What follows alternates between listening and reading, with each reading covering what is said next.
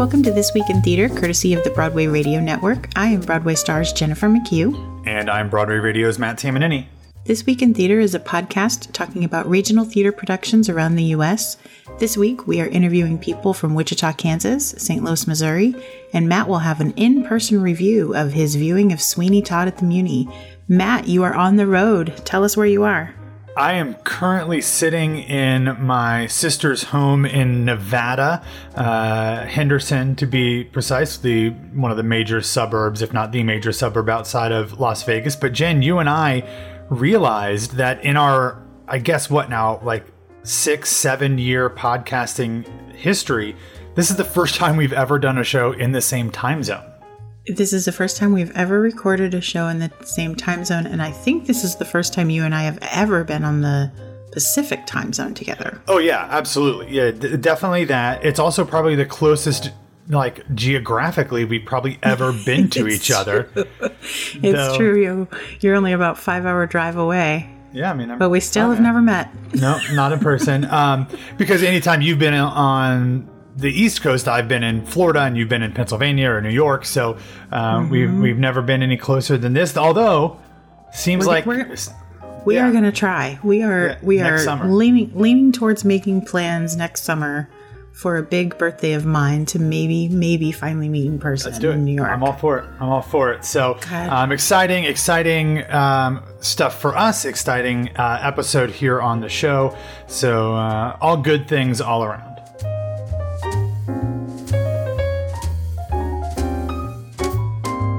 Well, Matt, I'm going to begin, and I'm going to tell you that I talked to Brian J. Marcum from Music Theater Wichita, which is in Wichita, Kansas.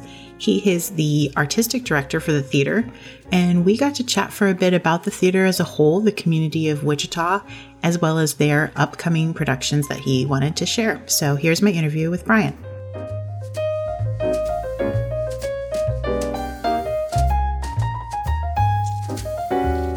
Okay, so Brian, you are the artistic director of the Music Theater of Wichita, and if that is correct. That's Music Theater Wichita, there's no of. Music Theater Wichita. Yes. Okay, so tell us a little bit about you, your background, and how you ended up in this position at this theater. Sure. Let's see. I was an actor for a long time, an actor and a dancer in New York on Broadway. I'm originally from Tennessee, and I went to school. I went to I got my college education at Oklahoma City University. I was a dance major there in the early 90s. And while I was there, it's a program at Oklahoma City University that's mainly based around for kids who want to go to Broadway. And so it was very, it's all, we took ballet every day, tap, jazz, but there was no modern or any of that. So it was really like to get people to New York. And while I was there, I fortunately got the chance to audition for this theater in Kansas called Music Theater at the time of Wichita. And I met this man named Wayne Bryan, who was the artistic director there. And my senior year, I got hired to come up and be in the shows. It's 2 hours north of Oklahoma City. And I came up and I did 5 shows in 10 weeks. And I was part of the resident ensemble, which was a bunch of kids from all kinds of musical theater programs around the country. Although back in the 90s, there were less of those. There were the CCMs and the OU, I think, had one, but there weren't as many as there are now. And so I came up and I learned, like I say, 5 shows in 10 weeks. And then I graduated and I moved to New York. And I came back the next summer and did my second year here as a resident ensemble member. And I then went on to Wayne was very instrumental in my career early on and taught me so much about musical theater. And then I went on to, I went back to New York and I auditioned and I did all my things. And I worked at a bunch of different regional theaters. And I went to Tokyo and I worked at Tokyo Disneyland. And I had worked at Disney World in Florida. And I did, all the things that you do as a young entertainer living in New York. I auditioned and I was pretty successful. Through my 15 years of living in New York City, I was in 6 Broadway shows: The Gershwin's Fascinating Rhythm, Saturday Night Fever, 42nd Street, The Boy from Oz with Hugh Jackman. I did Spamalot and The Drowsy Chaperone. And I also was the associate choreographer of Elf the Musical on Broadway. And around that time, I had, I'd been doing it for a long time. My wife was an actress. She was in Beauty and the Beast for 8 years. And we also had acquired a daughter. We had a child.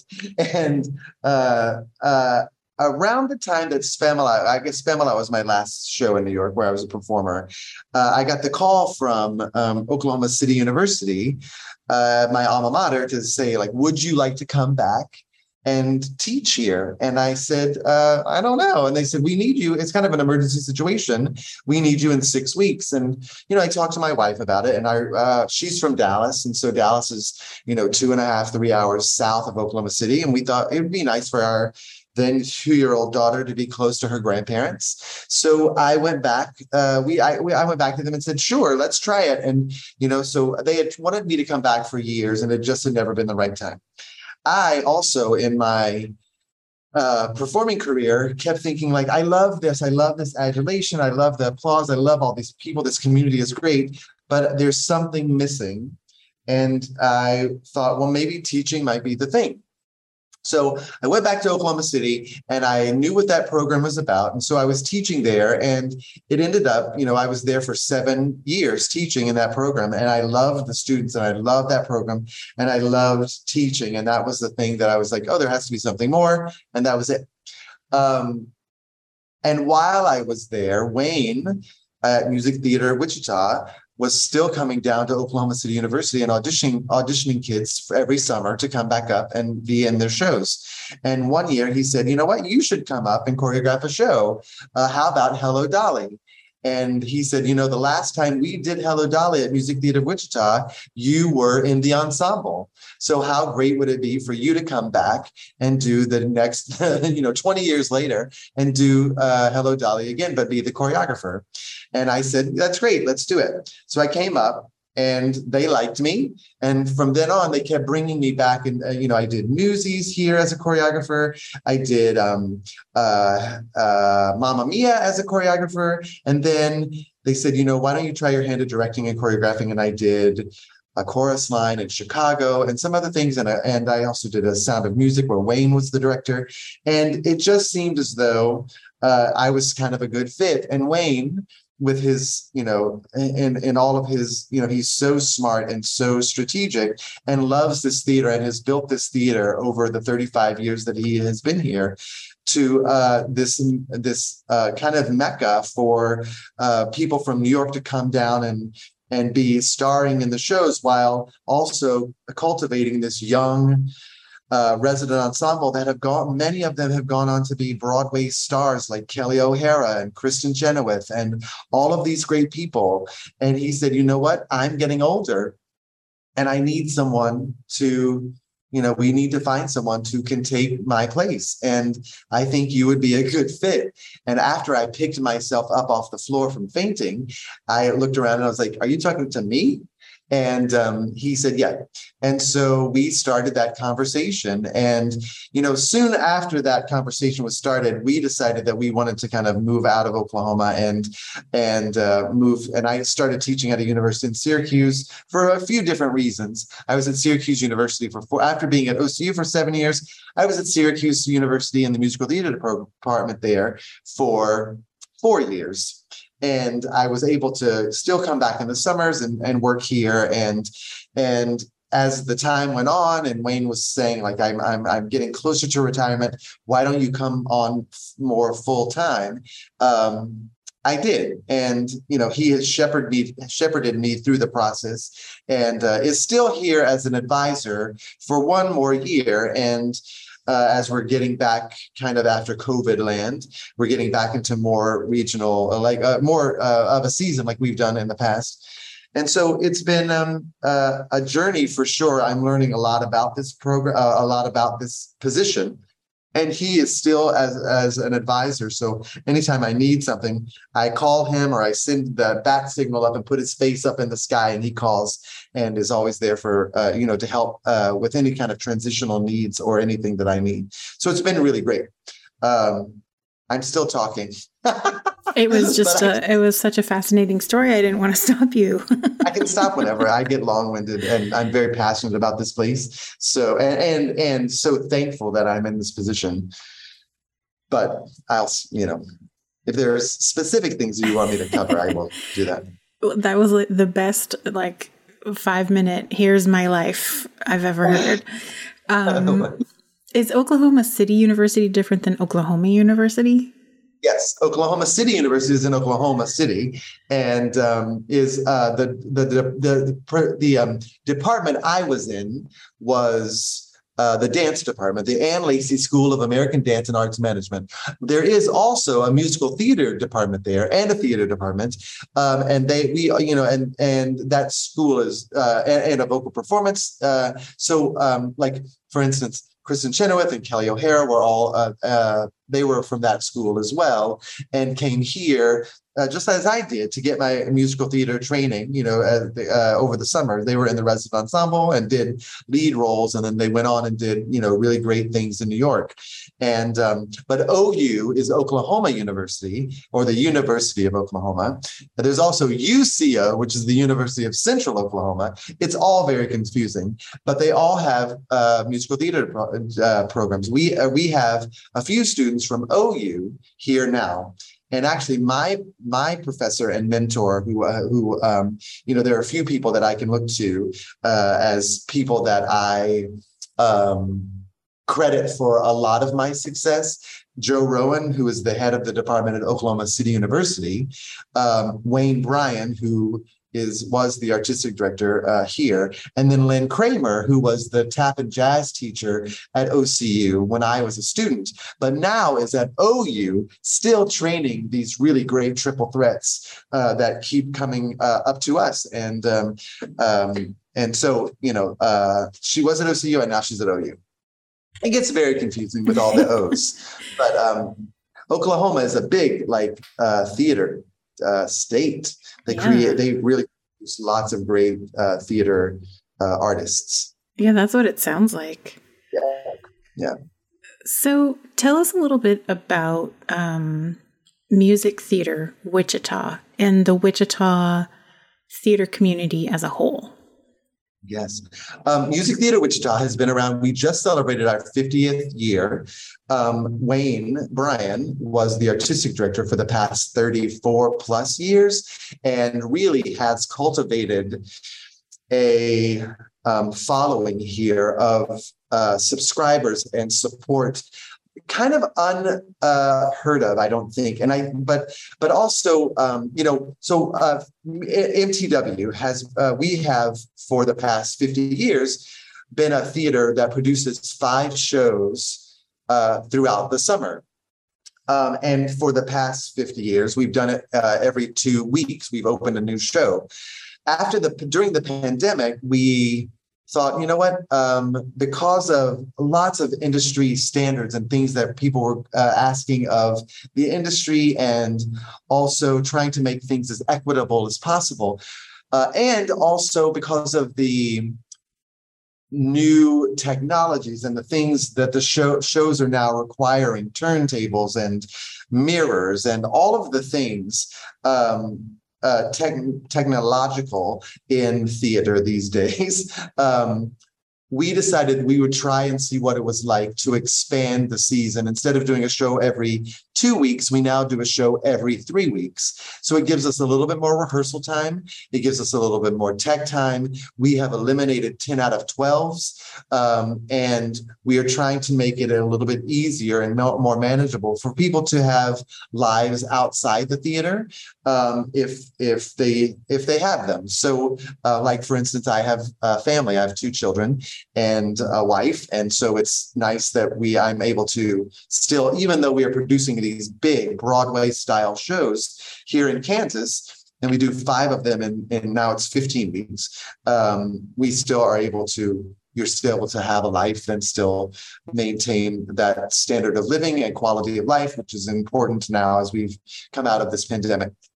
So anyway, so music theater has been around for 50 years. And like I say, we produce big Broadway style shows right here in downtown Wichita in this complex called Century 2, which is a big building. It looks like a spaceship that landed in the middle of Wichita. And we have in the basement, we have been able to build sets, costumes, props, do all of our rehearsals in this building. And then the audience, the theater in which we normally perform is a 2,100 seat house that we fill up most of the time because of Wayne's diligence and all of the great things he's done over the 35 years, building this subscription and this support in this town. And I can say it, and I've said it for 20 years since I was a student here. I can go out to places and talk about how great it is. But people, until they come here, don't get it.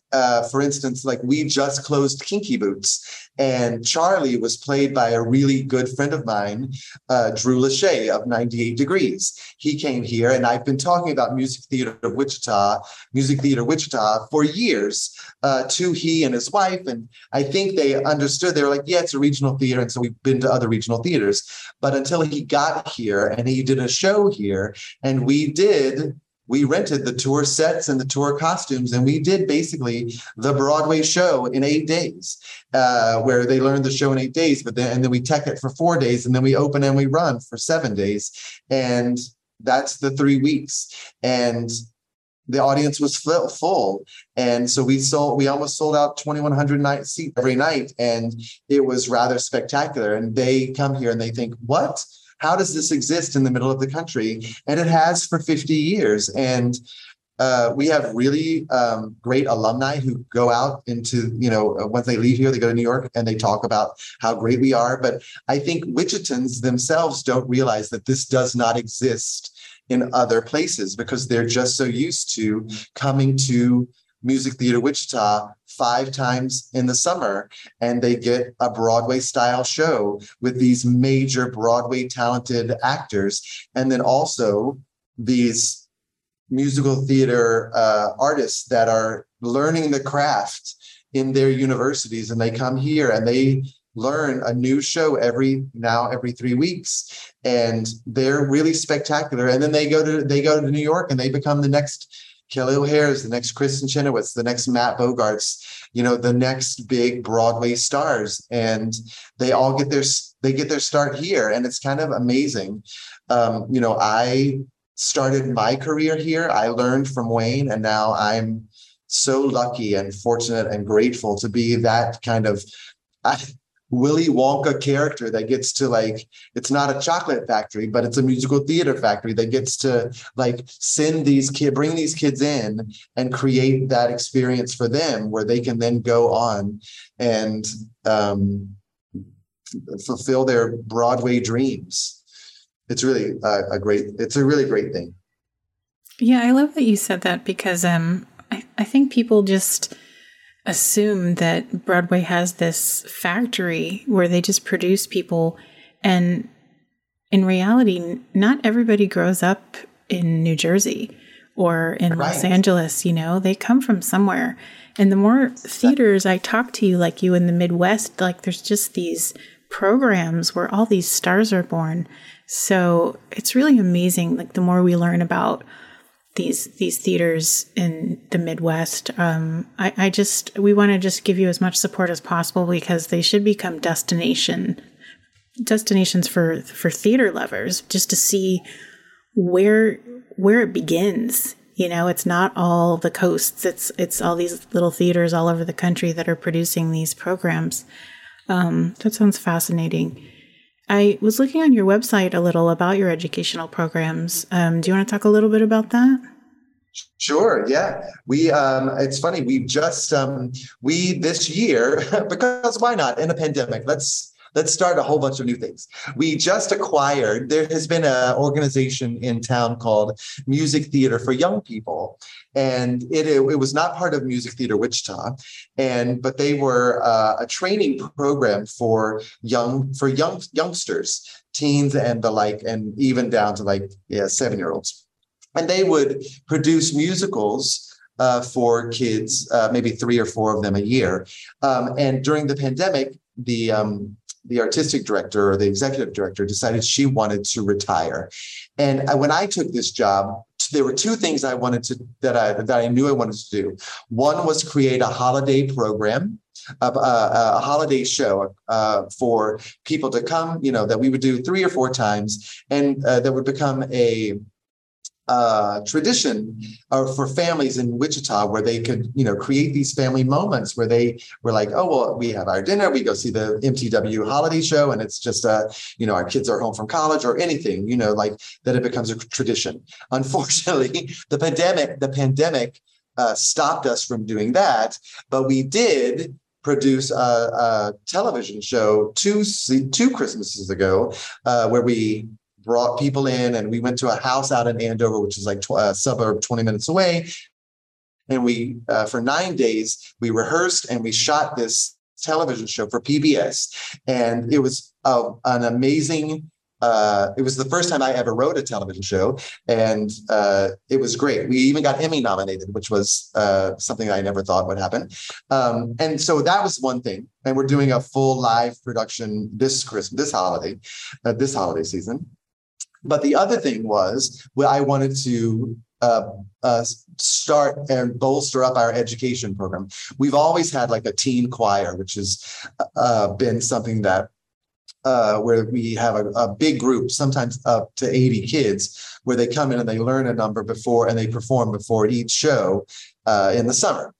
But I wanted to start like classes and theater education for youngsters.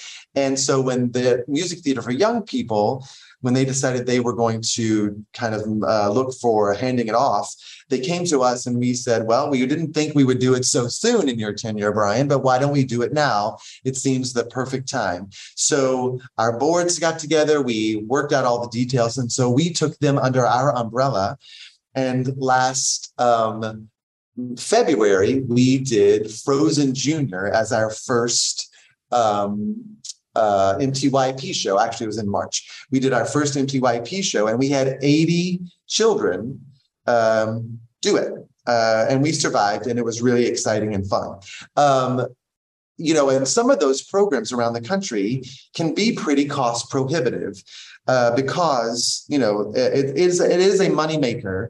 And I remember, my daughter, when we lived in Syracuse, was in Peter Pan, and it was like $185 for the whole thing. And it was a great experience, but that's a lot of money.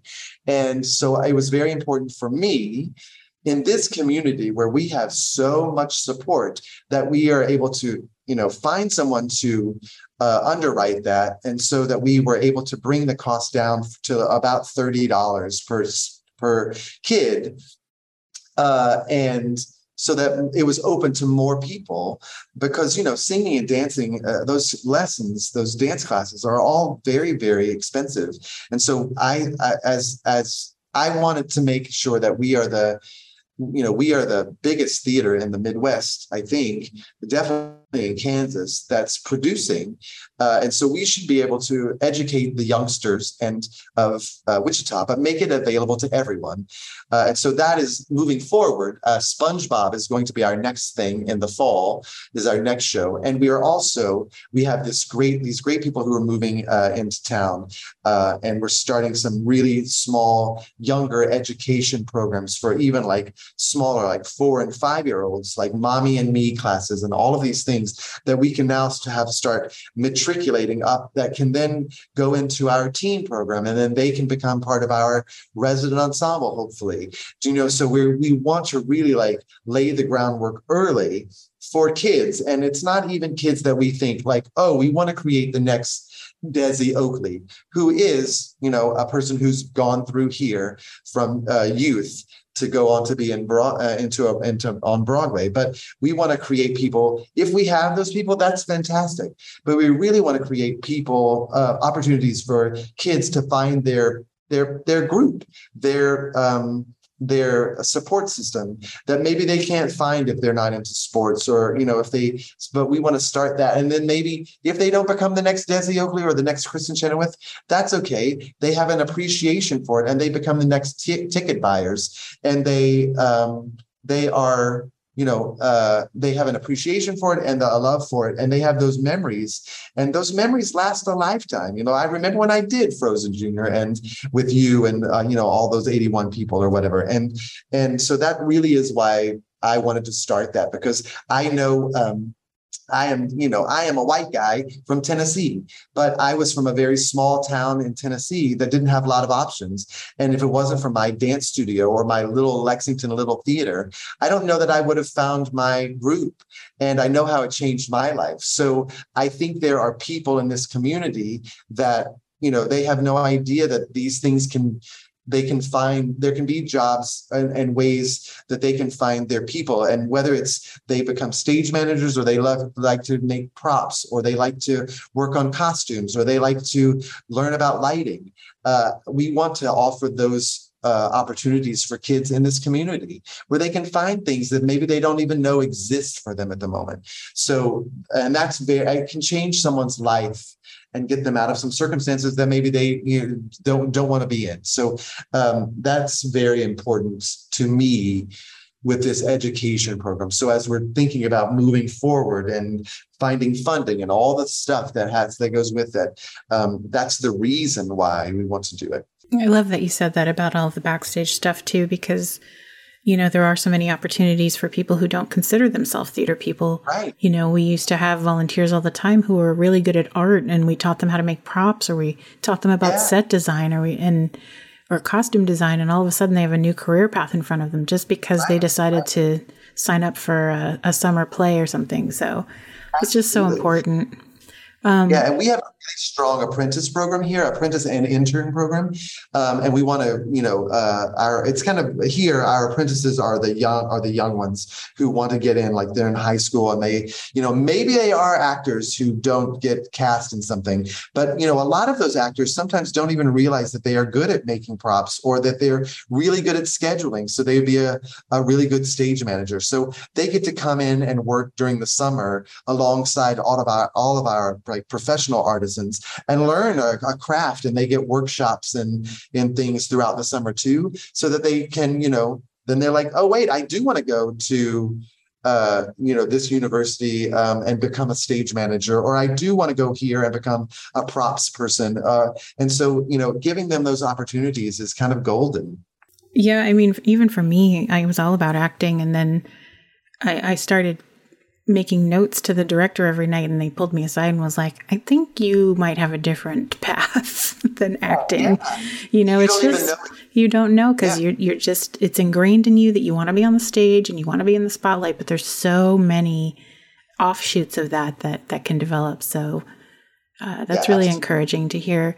I think that's a really good transition into your upcoming production, dealing with a lot of children and big name shows. Do you want to talk about that a little bit? Yes. So this season, there are a few things that got translated or transferred.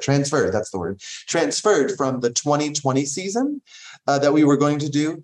Kinky Boots was one of them, and Wizard of Oz was one of them. And we started this season with Jersey Boys, and then we which was at an outdoor venue that we had to find as we pivoted from COVID and couldn't be indoors. We found this great venue outdoors. So we did Jersey Boys outside. And then after 2 years of being away, we did 42nd Street indoors.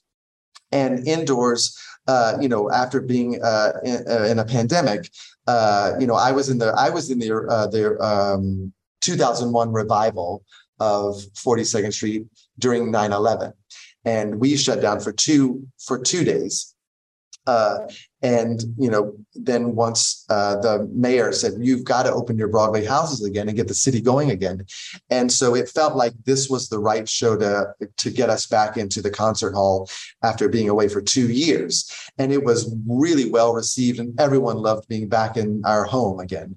And then we just closed Kinky Boots, which was another big success. So now we are doing that Kansas favorite, The Wizard of Oz.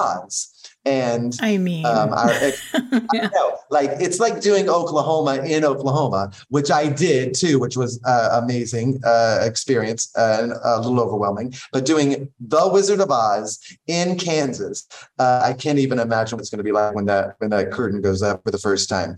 The last time we did it here was 2006. And our Dorothy was Desi Oakley, who then went on to New York, and she was in Chicago, and she's a waitress, and she's done all of these great things, but she's from here. And we are so we just started rehearsal for Wizard of Oz that will open in a few weeks. And we have a really great local talent. Her name is Cammie Abraham, who will be a senior at East High here, and which is a public school here. And she is really just great. And she's, on that journey again. She'll be auditioning for all the musical theater schools around the country, and any one of them would be so happy and proud to have her. But she's our Dorothy. And then we also have 36 Munchkins and 17 teens who will also be in the show. The Munchkins will obviously be in Munchkinland, and then the teens will be in the Citizens of Oz number, and along with our resident ensemble of 25 kids that we have from different musical theater programs around the country.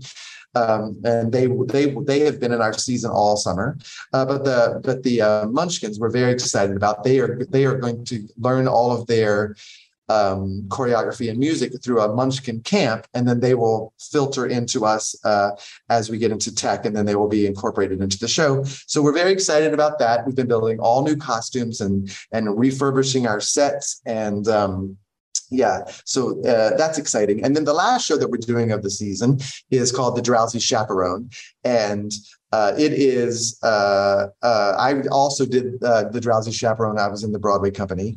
And so I'm directing and choreographing it, but it's a great delight for me that the man in chair is Wayne Bryan, the guy that I replaced as the artistic director. He's played the role before, and he is the man in chair. He knows more about musical theater than anyone I've ever met. And he has all of the cast albums. So he is basically the character. And so I'm very excited about that. And that's, there's lots of stuff around that show. And he will be somewhat retiring for real with that show. We're doing lots of things to honor him for that. And rightfully so, because he is the man who has created this amazing place in which I am now the caretaker of, thankfully for him, from him. So we're very excited about that.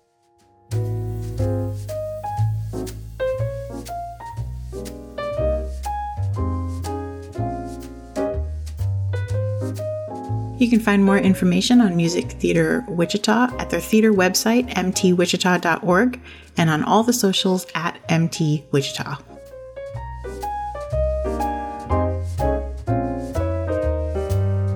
So Matt, you are traveling around the country, and did you do an in-person interview?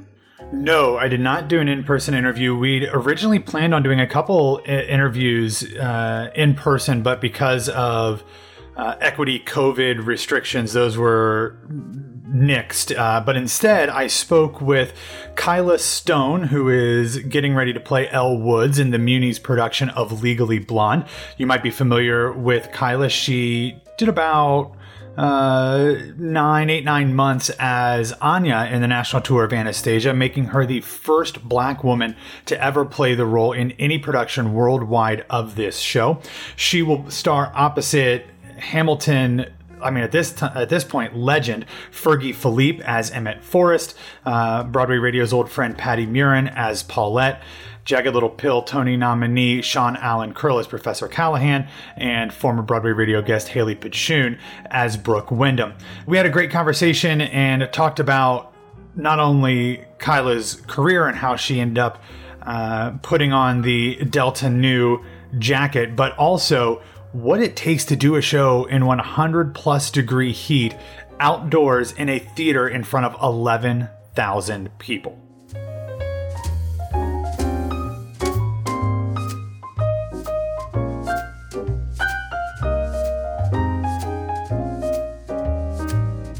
So the first question I have to ask is, Elle Woods in this musical is known as being a very physically and vocally demanding role, so much so that like back in the reality show days, they made them sing the songs while on exercise bikes.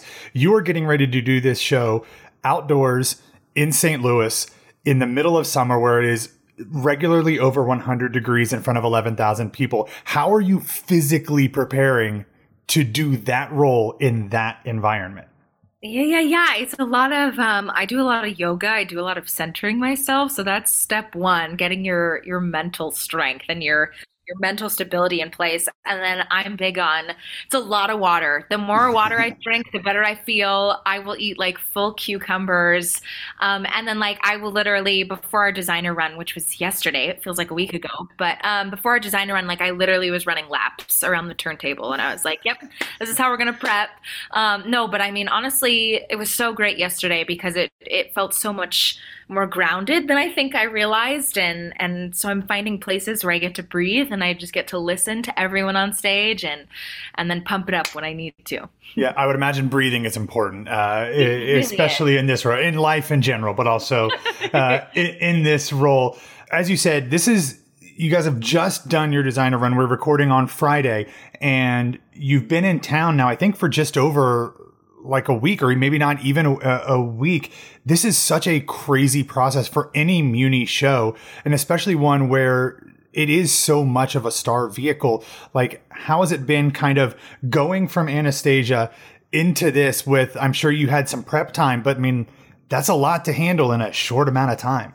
Yeah, I mean, I was very fortunate in that we had a layoff right before I started this process for Anastasia. So I literally went to my boyfriend's apartment and he has a rooftop deck and sat out there tanning and learning my lines in the heart of LA. So I was like, how much more Elle Woods possibly get? But I mean, I owe it to like my childhood self for being so obsessed with this show because like I started learning the music and I went, wait, I already know the vast majority of all of this show because I was so obsessed. And then I really just have to attribute it to obviously Maggie, our director, who just knows exactly where I'm going and has like so many thoughts and so many wonderful ideas and really just allowed me to sort of explore in the moment, found time to do table work. I don't even know how she did it. And then obviously just getting to dive in with everyone. And so, yeah, that's really how I did it. Well, and you talk about the fact that you knew this show very well. I have been on record for years now saying that this is one of the most underappreciated masterpieces in the 21st century musical theater canon. So it sounds like you are at least somewhat in line with me there. But tell me you said you knew most of the show from growing up with it. What is your experience with Legally Blonde the musical, Legally Blonde the movies, all of that Elle Woods related media empire? Yeah, I mean, I loved the film when I was little because I mean, I'm going to age myself in terms of how young I am. But which ironically it's my birthday today. So I just turned birthday. 24. Thank you. And that's obviously how old Reese Witherspoon was when she shot the film. And I just think that's funny. Yeah, I mean, I loved the movie. I don't think it occurred to me as much that it was really a journey of self-discovery and realizing her self-worth at the time. I just loved that she loved pink and that she had a dog and that she was like, yeah, I'm going to go follow this guy to Harvard. But then, I mean, when the musical came out, it was like, holy crud, this show is perfect. Like, I mean, in terms of obviously what Laura Bell Bundy did in discovering her worth and who she is, as well as, I mean, it's hysterical. It's a perfect script. It's a perfect score. And the transitions are so seamless. And even in running it yesterday, I was like, oh, I know exactly what happens next because we're following the plot of the film. And I think it just translates so well to stage because it really is her discovery of who she is and her worth and realizing that she doesn't have to chase a guy to achieve what she wants. So I absolutely love it. Yeah, I mean, and all good theater and all great storytelling is about some sort of journey, whether literal or figurative. And this one does it as well, if not better than most. You mentioned the fact that being able to do this show with this group of people is one of the things that's helped you kind of get over the inherent hurdles of doing this show in such a short amount of time. This cast is tremendous, as most of the Muny casts often are. But you are playing opposite a number of folks who have not only done shows at the Muny before, but have really long established, well-loved careers. What has that experience kind of been like, whether that's been with Patty or Fergie or Haley or anybody else in this ensemble? Yeah, I mean, Fergie and I have a mutual friend, Nick Walker, who is obviously playing Aaron Burr on Broadway. And I've got to tell you right now, Nick Walker stood me up for an interview about 3 hours ago. So Nick, who is a buddy of mine as well, he owes me. So he's sick right now, so I'm gonna forgive him. Leave it to Nick. But leave it to him. Yeah. No, he's absolutely the best. I did Sweeney Todd with him, and he played Sweeney, and so I got to play his Joanna. And I mean, we just hysterical. Because all we do is make fun of each other and we just lift each other up. And so our sense of humor is completely aligned. And then obviously Fergie worked with him. And so we had heard things about each other, but didn't obviously know. And then, I mean, everyone just says how great our chemistry is. But when I'm on stage, I say in quotes because we haven't been on stage yet. But I mean, we're just dialed into each other and it just feels like we're talking in this show, which I absolutely love. And then Patty, oh my goodness, she's just like pure sunshine. That's how I describe it. When I get to look into her eyes, it's just like I'm right there with her, and she's so funny and she's so warm, and she is exactly the person that I think people think she is, if that makes any sense. Like the way she presents herself on social media and interviews and in shows, like that's exactly who she is. And I just love when that happens, when you get to work with people, you're like, oh, you're exactly who I thought you were. You're amazing. You're so talented. And you're also hysterical. And we can just talk about absolutely anything. Well, I've known Patty for a long time as well, but I noticed in your bio, you actually mentioned a few things that I know Patty is obsessed with, just like you are. Things like The Bachelor and Chris Evans. Have you gotten to dive into your mutual obsessions of either of those things yet in between scenes or anything? We haven't yet. We've mentioned it a few times, but for the most part, it's just us joking about how hot it is, or we'll be absolutely delusional and just like make up songs. So it's just perfect. Well, okay, you can't say that and not share one of. Give me a taste of one of these songs you made up, if you can come up with them on the spot. I think today we switched up the lyrics. It actually wasn't even a song. It was me like coming in for my first scene, and I was like, "You have to dye my hair navy because it's a ba-da-ba-da." And then we just started changing syllables, and it made absolutely no sense, and we thought it was hysterical. Yeah, we were starting to lose our minds. Yep, exactly. The he will definitely do that. Well, it sounds like this process has been not only a whirlwind, but kind of like we talk about whether it's this or stuff at the Hollywood Bowl with these or encores with these short runs, it kind of feels like a summer camp opportunity to go and do something and have fun with a bunch of great people. But it's such a short amount of time. You being 24 again, happy birthday. You're still early in your career. How are you kind of going about these experiences and saying like, oh, this is amazing. I have to be present to do the best job that I can as a performer, but also hopefully having the opportunity to realize like, oh, this is special. I want to memorialize this and keep these experiences with me as a person, not just as a professional actor.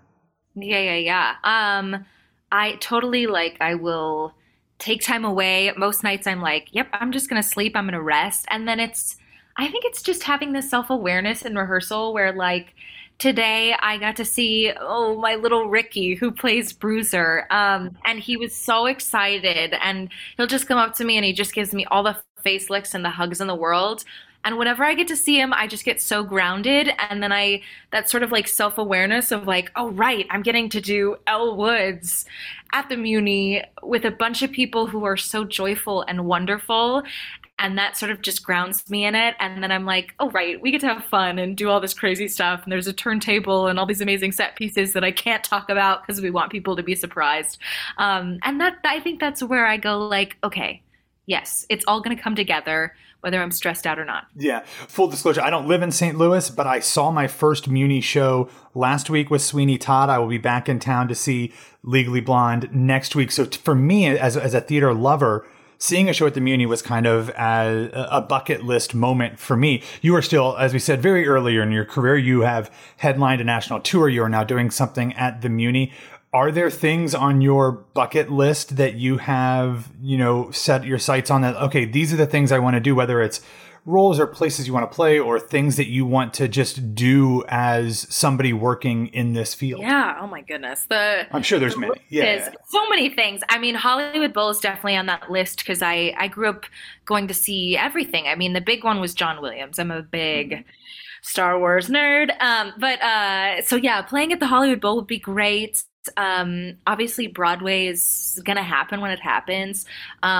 It's so funny because I did Anastasia and I was like, oh my goodness, I fulfilled my childhood dream. What the heck do I do next? And then it's really just, it's so funny how you'll do a callback and you're like, yeah, I think this is the right group of people. This is the story I want to tell. And so for me, it's really just about the people, and if it's going to impact some young person, that's really important to me, and making theater accessible. So I think it's less about I want to play this role, even though there's things on that list, and more about who can I inspire to follow their dreams. And with characters like Anya and, Elle, when you actually do get on stage, as you said, these are roles that so many little girls and young women, and I mean, young boys and young men as well, look up to. What has that process been, especially with Anastasia, hearing from kids or younger people or even older people, whether that's at the stage door or through letters on social media? Were you prepared for that response, or is that a little bit overwhelming at times? In a good way. Yeah, it's definitely become more overwhelming at times just because it floods in waves. Yeah. And social media is so oh my goodness, it's everywhere all at once, and you're I gotta take a step back from the screen. But especially in the beginning when the casting announcement first came out, the amount of young women of color who were I never thought I could play this role, and you pursuing your dream is allowing me to feel oh, I can do what she's doing. That's literally all I've wanted. My boyfriend has heard me say way too many times, all I want to do is play a role that impacted me as much as when I saw Phantom of the Opera when I was 5 years old, and I was this is all I want to do. So yeah, it was I would cry every day in rehearsal because I was oh my gosh, I'm doing what I set out to do. So it's really been a gift. Yeah, you're doing the thing, which is, I mean, at 24, I guess, do you just stop? You've done it. I mean, you just go on to something else, move on to a new career, be an accountant or something then? No, I think because it's okay, I reached that milestone in my life, and then the next project will be a different experience and a different group of people who help me grow and help me stretch into the next part of my life. And And I think that's probably my favorite part is like you get to create these little families with all these memories that you hold so dear. And then it's like, okay, bye, I got to go on to my next project. But then you're still so close and you get to build this network and so many people know each other, which I think is so lovely and so funny. You end up finding connections that you didn't even know existed. Yeah, well, I mean, with Fergie and Nick and doing all that. Speaking of that, I mean, I guess you did Sweeney Todd with Nick last year, and Donna Lynn Champlin, we should mention as well. Did you get to see it, Sweeney at the Muny? Did you actually go, or did you just go home and sleep while they were doing that show? No, I went last Sunday because I was like, okay, this is my one night of fun. I'm gonna have a drink. I'm gonna see the show. So yeah, it was so great to see a show at the Muny and be like, okay, this is the scope. This is what it sounds like. This is the ambiance and the atmosphere. Obviously, Ben Davis and Carmen Cusack just absolutely destroyed, and they both came to our run the other day, and I actually got to talk to Carmen, and I basically blacked out because she was like, you totally are fair. Effing killing it. She was saying all these lovely things, and I was like, this is Carmen Cusack, and she's standing in front of me, and she's giving me a great hug, and yeah, it was just out of this world. But yeah, it's so funny to see Sweeney Todd after I've done it, and yeah, it was like, oh gosh, we were so hype and so excited to cheer them on. I think the audience was like, do you know them? And we were like, yeah, we're in Legally Blonde. But yeah, I love getting the opportunity to be like that high school theater kid that everyone thinks theater people are every once in a while. So it was I mean, sounded amazing. The set was insane. So yeah, absolutely. Yeah, a truly magical experience, one that I'm sure will be just the same when you start performances for Legally Blonde next week. So we've talked about the show and your history with it. Have things surprised you? You've known this show, you've known this role for so long, but are you still discovering things in the room? And you said you got to do some table work. Are there things that have kind of been like, oh my God, I didn't realize what was going on here, or something new about Elle that never occurred to you as just being somebody who approached it as a fan? Yeah, I think one of the great things that Maggie and I talked about in like my final callback, I say in quotes because they had already picked me and I got that vibe. Because I was like, oh, we're just talking for the first 40 minutes. But something that surprised me that I didn't even like think I was going to bring up, she was like, why do you resonate with Elle? And I was like, I grew up in Orange County. The vast majority of my like friends were all white. So I felt like, okay, do I belong with these people? I'm growing up with quite a sense of privilege. And then I got to college and it was like, oh, I have so much more agency than I thought I did. Where like I was advocating for obviously conscious casting and being like, why are you pigeonholing my other friends into these roles? And I think in that same way that Elle discovers her own voice and her own sense of self, I discovered that in a lot of ways, which I loved. Didn't think I was going to say that in the final callback, and I was like, oh gosh, why am I getting so deep? I was like, oh gosh. No, but they were so receptive, and all of us were on the same page and so excited, and I was like, oh, I really hope I book this. But then in terms of obviously getting here, just getting to sit down, we actually on our second day got to sit down and do a read and sing, and just everyone just sort of being on the same page of like, okay, we're going to ground this in reality and see where it takes us. And in the run yesterday, I was like, oh, I feel like I'm actually just saying this as myself. That was something that was so surprising, where I was like, one, surprising that I was like, well, how the heck did we stage this whole show in 5 days? And then two, because I was like, oh, this is genuinely coming from my heart. Like, these are words that I would say.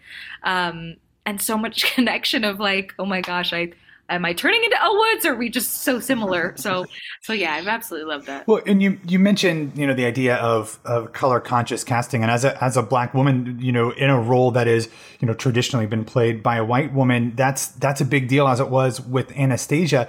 I don't know if this is something that you can say before the show opens, because as you said, there are surprises, and you might not want to spoil anything, but are you able to talk about, kind of the difference between colorblind casting and color conscious casting, and how that plays into this production? If you are, obviously you weren't the one doing the casting, but, I think that's a very interesting, thing to talk about, especially in the context of how that would very well be something that Elle Woods would have taken up if she were an actress rather than a lawyer.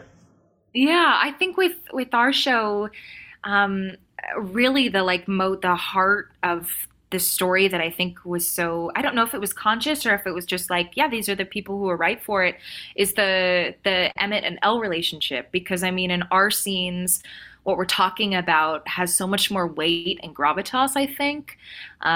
Whereas it didn't, I don't know if it would resonate today in the same way, where it's two people of color talking about their experiences and how it can be different, and how another person standing in front of you can talk about how they weren't born into privilege and how maybe their experience is different, and being able to actually listen to each other and being open to that, as well as I think the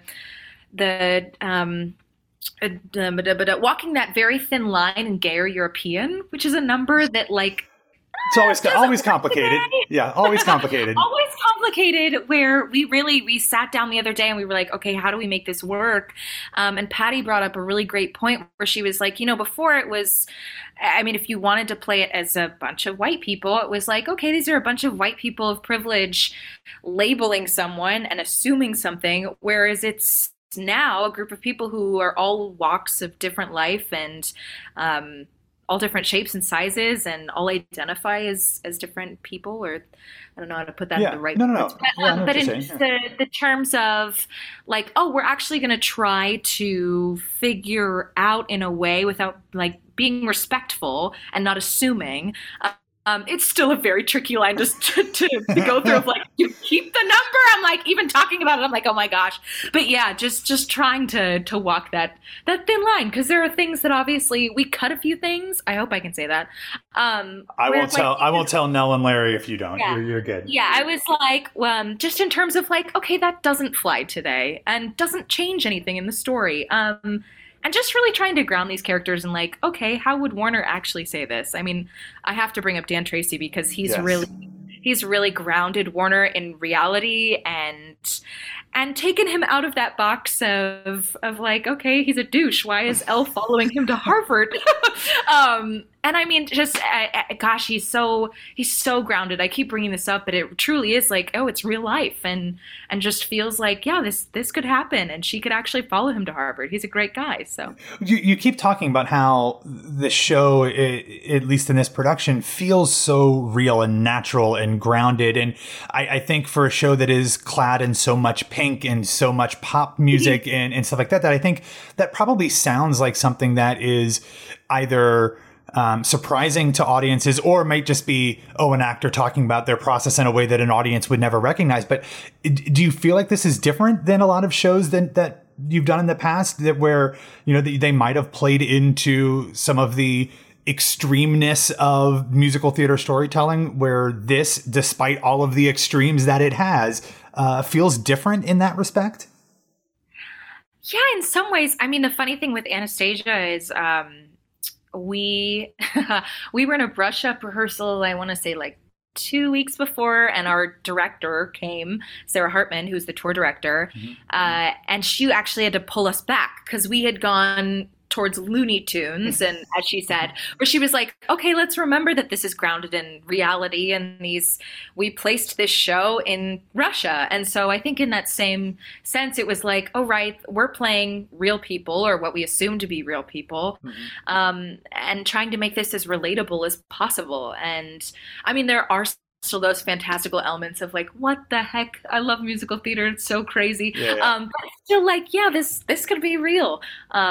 So I think in some ways it's the same, in some ways it's totally different. I will say Anastasia has a darker tone, where I love Legally Blonde, and that it's like, yeah, I'm just going to dance with this list in my hand, and just that freedom and that joy that comes through. Yeah, absolutely. Well, I will wrap it up because I want to make sure you get as much rest as humanly possible before the show. But I can't talk to the Muny's Elle Woods without bringing up TikTok. Like the whole social media craze about the audition dances for this show went like viral and went nuts about this whole thing. Were you aware of that happening? Like, obviously you had to go through audition process too, but like, were you seeing all these people doing the audition number on TikTok? Is that something that you guys have talked about or anything like that? Totally. I mean, William, our choreographer, he just went to some dance competition, and all they wanted to do was the Legally Blonde combo. Which obviously I think just the fact that like this show and this movie and this story resonates across generations. Like anyone can be Elle Woods, and how many people just love the music. But I was aware it was going on. I personally don't have TikTok, the app, because I got so addicted to it. Yeah, I got so addicted to it in the pandemic, and I was like, I can't do this to myself anymore. It stresses me out. You just scroll and scroll and scroll, exactly. And like 4 hours later, you're still there. I understand. Yeah, like the algorithm, it like knows what you want to watch. So yeah, I'm not on it, but obviously my friends were sending me the videos. And then when I booked Elle Woods, it was like, oh, we're going to keep sending her all the videos because everyone wanted to know who was playing Elle, and I just had to keep my mouth shut. I started posting things on my story that were very pink, where I was like, I can't hold it in anymore. I'm too excited. But yeah, I mean, just the absolute craze that I think so many people just want Legally Blonde to be back. We're in a time where it's like, yes, feminism, girl power.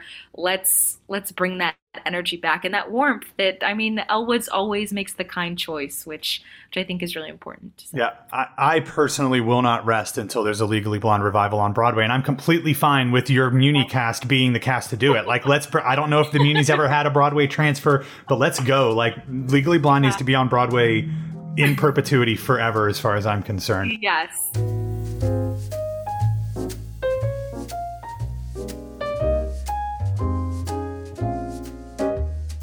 The Muny's production of Legally Blonde will run from July 25th through the 31st. I will be there on the 26th, so if you happen to be in Forest Park, which is an absolutely amazing facility, which I think I'll talk about here in a second, let me know, and maybe in the throng of people we'll be able to meet up. Okay, well, I think that's a great segue for you to tell everybody about your experience at the Muny. So why don't you tell us what you got to see? All right, so I mentioned this on Friday's episode of Today on Broadway, so I will try not to repeat too much of that part of my conversation. I saved a lot of the review stuff for here, but I do want to mention that, I've wanted to go see a show at the Muny for years. I mean, between the incredible productions that they do, the great talent they get for like a summer camp kind of feel where they just go in, rehearse for a couple weeks, do a week of shows and leave. It's been something that I've wanted to do for a long time. And when you think of a theater that has 11,000 seats, all outdoors in a very, very hot Great Plains state, I don't think people that live on either coast realize just how hot it is in the summer in the middle of the country. Having lived in Kansas and in Western Illinois, like I can tell you, it gets very hot. Fortunately, I was there on a day that rained most of the rest of the day. In fact, a St. Louis Cardinals Cincinnati Reds baseball game that my family and I were supposed to go to in the afternoon was canceled because of the rain. But that kept the temperatures down, so that certainly helped.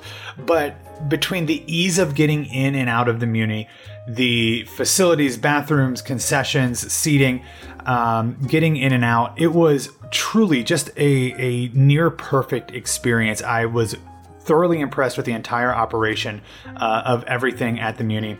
And if you're unfamiliar with the Muny, it sits inside a public park in the middle of St. Louis called Forest Park that is also the home of the Art Museum and the Historical Society and a bunch of other things that my aunt and I went around and did while I was there. The zoo is in there as well. But I loved the experience of going to the Muny even before I got into my seat and watch the show.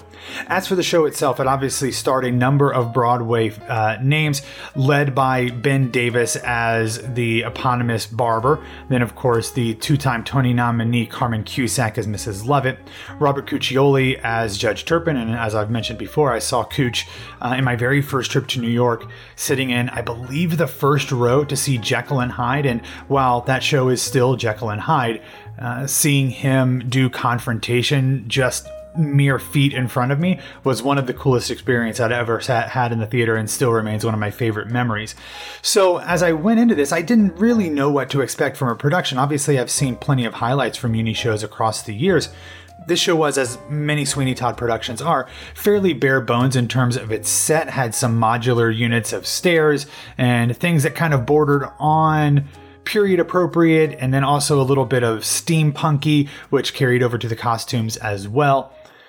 And I was really blown away by not only the execution of the production and obviously the performances, but the technical aspects of it as well. There are a number of video LED boards, which I know were fairly recent additions to the set at the Muny, but the sound quality was amazing. The fact that I was sitting just a couple rows behind what is like the box seats, so 12-ish rows back, heard everything. It was crystal clear. It was really, really impressive. So that's enough talking about like everything other than the show, but I cannot speak highly enough about my experience at the Muny. In terms of the performances, Ben Davis has the voice to sing Sweeney Todd, and while his characterization and performance didn't necessarily land for me all the time, I thought that there were parts where it was a bit performative, and which is actually something that my aunt and I discussed after seeing the show. He sang it well. He let the Sondheim melodies kind of carry the emotion. He didn't bring anything special or unique to it, in my opinion. However, Carmen Cusack brought that in spades, which is something that I think everybody who has seen her or heard her will not be surprised about. As I mentioned on Today on Broadway, while Angela Lansbury kind of brings this batty, kooky, cobweb-brained approach to Mrs. Lovett, Carmen Cusack brought a little bit more youthful / horny, aggressive Mrs. Lovett, where she very much emphasized her attraction and desire to have a relationship with Sweeney / Benjamin Barker in there. She was great at kind of infusing different character notes that we're not used to hearing from Mrs. Lovett. Of course, we've all heard her songs so often, but even doing something like Little Priest, where she's able to emphasize different jokes and different comedic beats in that song that we haven't heard before, was truly something special. And I enjoyed her. Robert Cuccioli, again, just fantastic, perfectly voiced for Judge Turpin. Stephen Wallum as Beetle Bamford was really good. One of the highlights for me was Riley Noland, who played Joanna. She was crystalline clear voice, and again helped by a wonderful sound design. I really can't fault much of anybody in this cast. Toby, played by Lincoln Klaus, was also really good. So I have to say, like, my first time going to the Muny, seeing a show that I obviously know well and love, had high expectations, but it did not disappoint in any way, shape, or form. And Robert Ruggiero, who directed it, deserves a lot of credit for putting together a remarkable production of a all-time classic show. Wow. It sounds a lot like the Hollywood Bowl here. Yeah, exactly. So I have seen shows. I envy your experience with it, because the musicals I've seen at the Hollywood Bowl were not easy to hear, or I think the stage is too big because it's an orchestra stage. So that sounds really cool. I think St. Louis is underrated. I think a big thing of this episode is we're talking about Midwest cities that people need to give more love to. And I had a nephew that went to St. Louis a few years ago to see the Stanley Cup Finals because he's a Blues fan, and he just raved about the city. He said it's an underrated city, so absolutely sounds like a fun tourist destination. Yeah, and in addition to seeing Legally Blonde when I'm back in St. Louis for the second time in a couple weeks, I think we're going to go to Stages St. Louis and see their production of In the Heights as well. That's the company that recently did, as you know, the world premiere of Karate Kid the musical. So I think we're going to go see that when I'm in town, in addition to Legally Blonde. So love seeing as much theater outside of New York and outside of Orlando as possible, and it seems like St. Louis is a great place to do it. That sounds great. So Matt, do you want to tell us a little bit about some other reviews in Orlando that you saw before you left? Yeah, I saw a couple shows in the weekend before I left, I think, or the week before I left. I won't spend a lot of time on them because obviously both of these shows are either wrapped up completely or will be here soon. But I did see a different production of Sweeney Todd actually put on by New Generation Theatrical, which is a company that has gone through a couple different iterations over the years. It does not have its own home. It's kind of an itinerant theater company, but it is, some of the best productions I've seen in Orlando. It is a company that kind of does shows that are not only well known like Sweeney Todd, but also kind of take some risks on things that are unfamiliar. They also do some regional premieres and some original shows as well. That's the first place I ever saw Bat Boy done. It's the first place I ever saw Heathers done. So that's a great production company, and I hope they continue to kind of expand what they do. They've gone quite a bit of time through, not having shows, but they seem to have a more dedicated schedule. Their next show is going to be the play Closer, which was turned into a early 2000s movie of the same name, starring like Jude Law, Julia Roberts, Clive Owen, and Natalie Portman. But anyway, I really enjoyed this production. One of the best groups of performers in a musical I've seen in Orlando in a long time. If you are in the Central Florida area and you're ever able to see a show by New Generation, highly recommend that. Then I also saw Memphis at Theater West End in Sanford with a company that I've mentioned before, where I saw In the Heights a couple months ago. Memphis is Memphis. I probably wouldn't have gone had I not already had a season subscription and wanted to be able to check it off, having seen it in person. From my Tony Awards Best Musical list, I'm now at 50 of 75, I think, is what I'm at in terms of numbers. So trying to cross as many of those off as I can. I had seen the pro tape capture that they released in theaters a decade or so ago, but never seen it in person. The show is what it is. It has not aged super well in terms of the white hero complex and all of those things. Some other elements made me cringe a little bit, but really good talent. Again, a much smaller professional theater, 20-ish miles north of Orlando, that I always enjoy going to, even if the shows aren't necessarily to my liking. I always enjoy those. I believe A Chorus Line is up next, and they've also got She Loves Me, I think, later this year. So two shows that I very much enjoy, and I'm looking forward to seeing in a small, intimate storefront environment.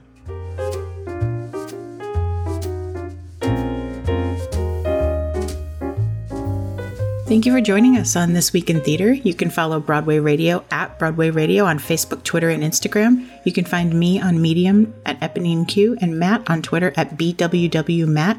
And you can always reach out to us with suggestions for regional theater productions. We shall see you next time.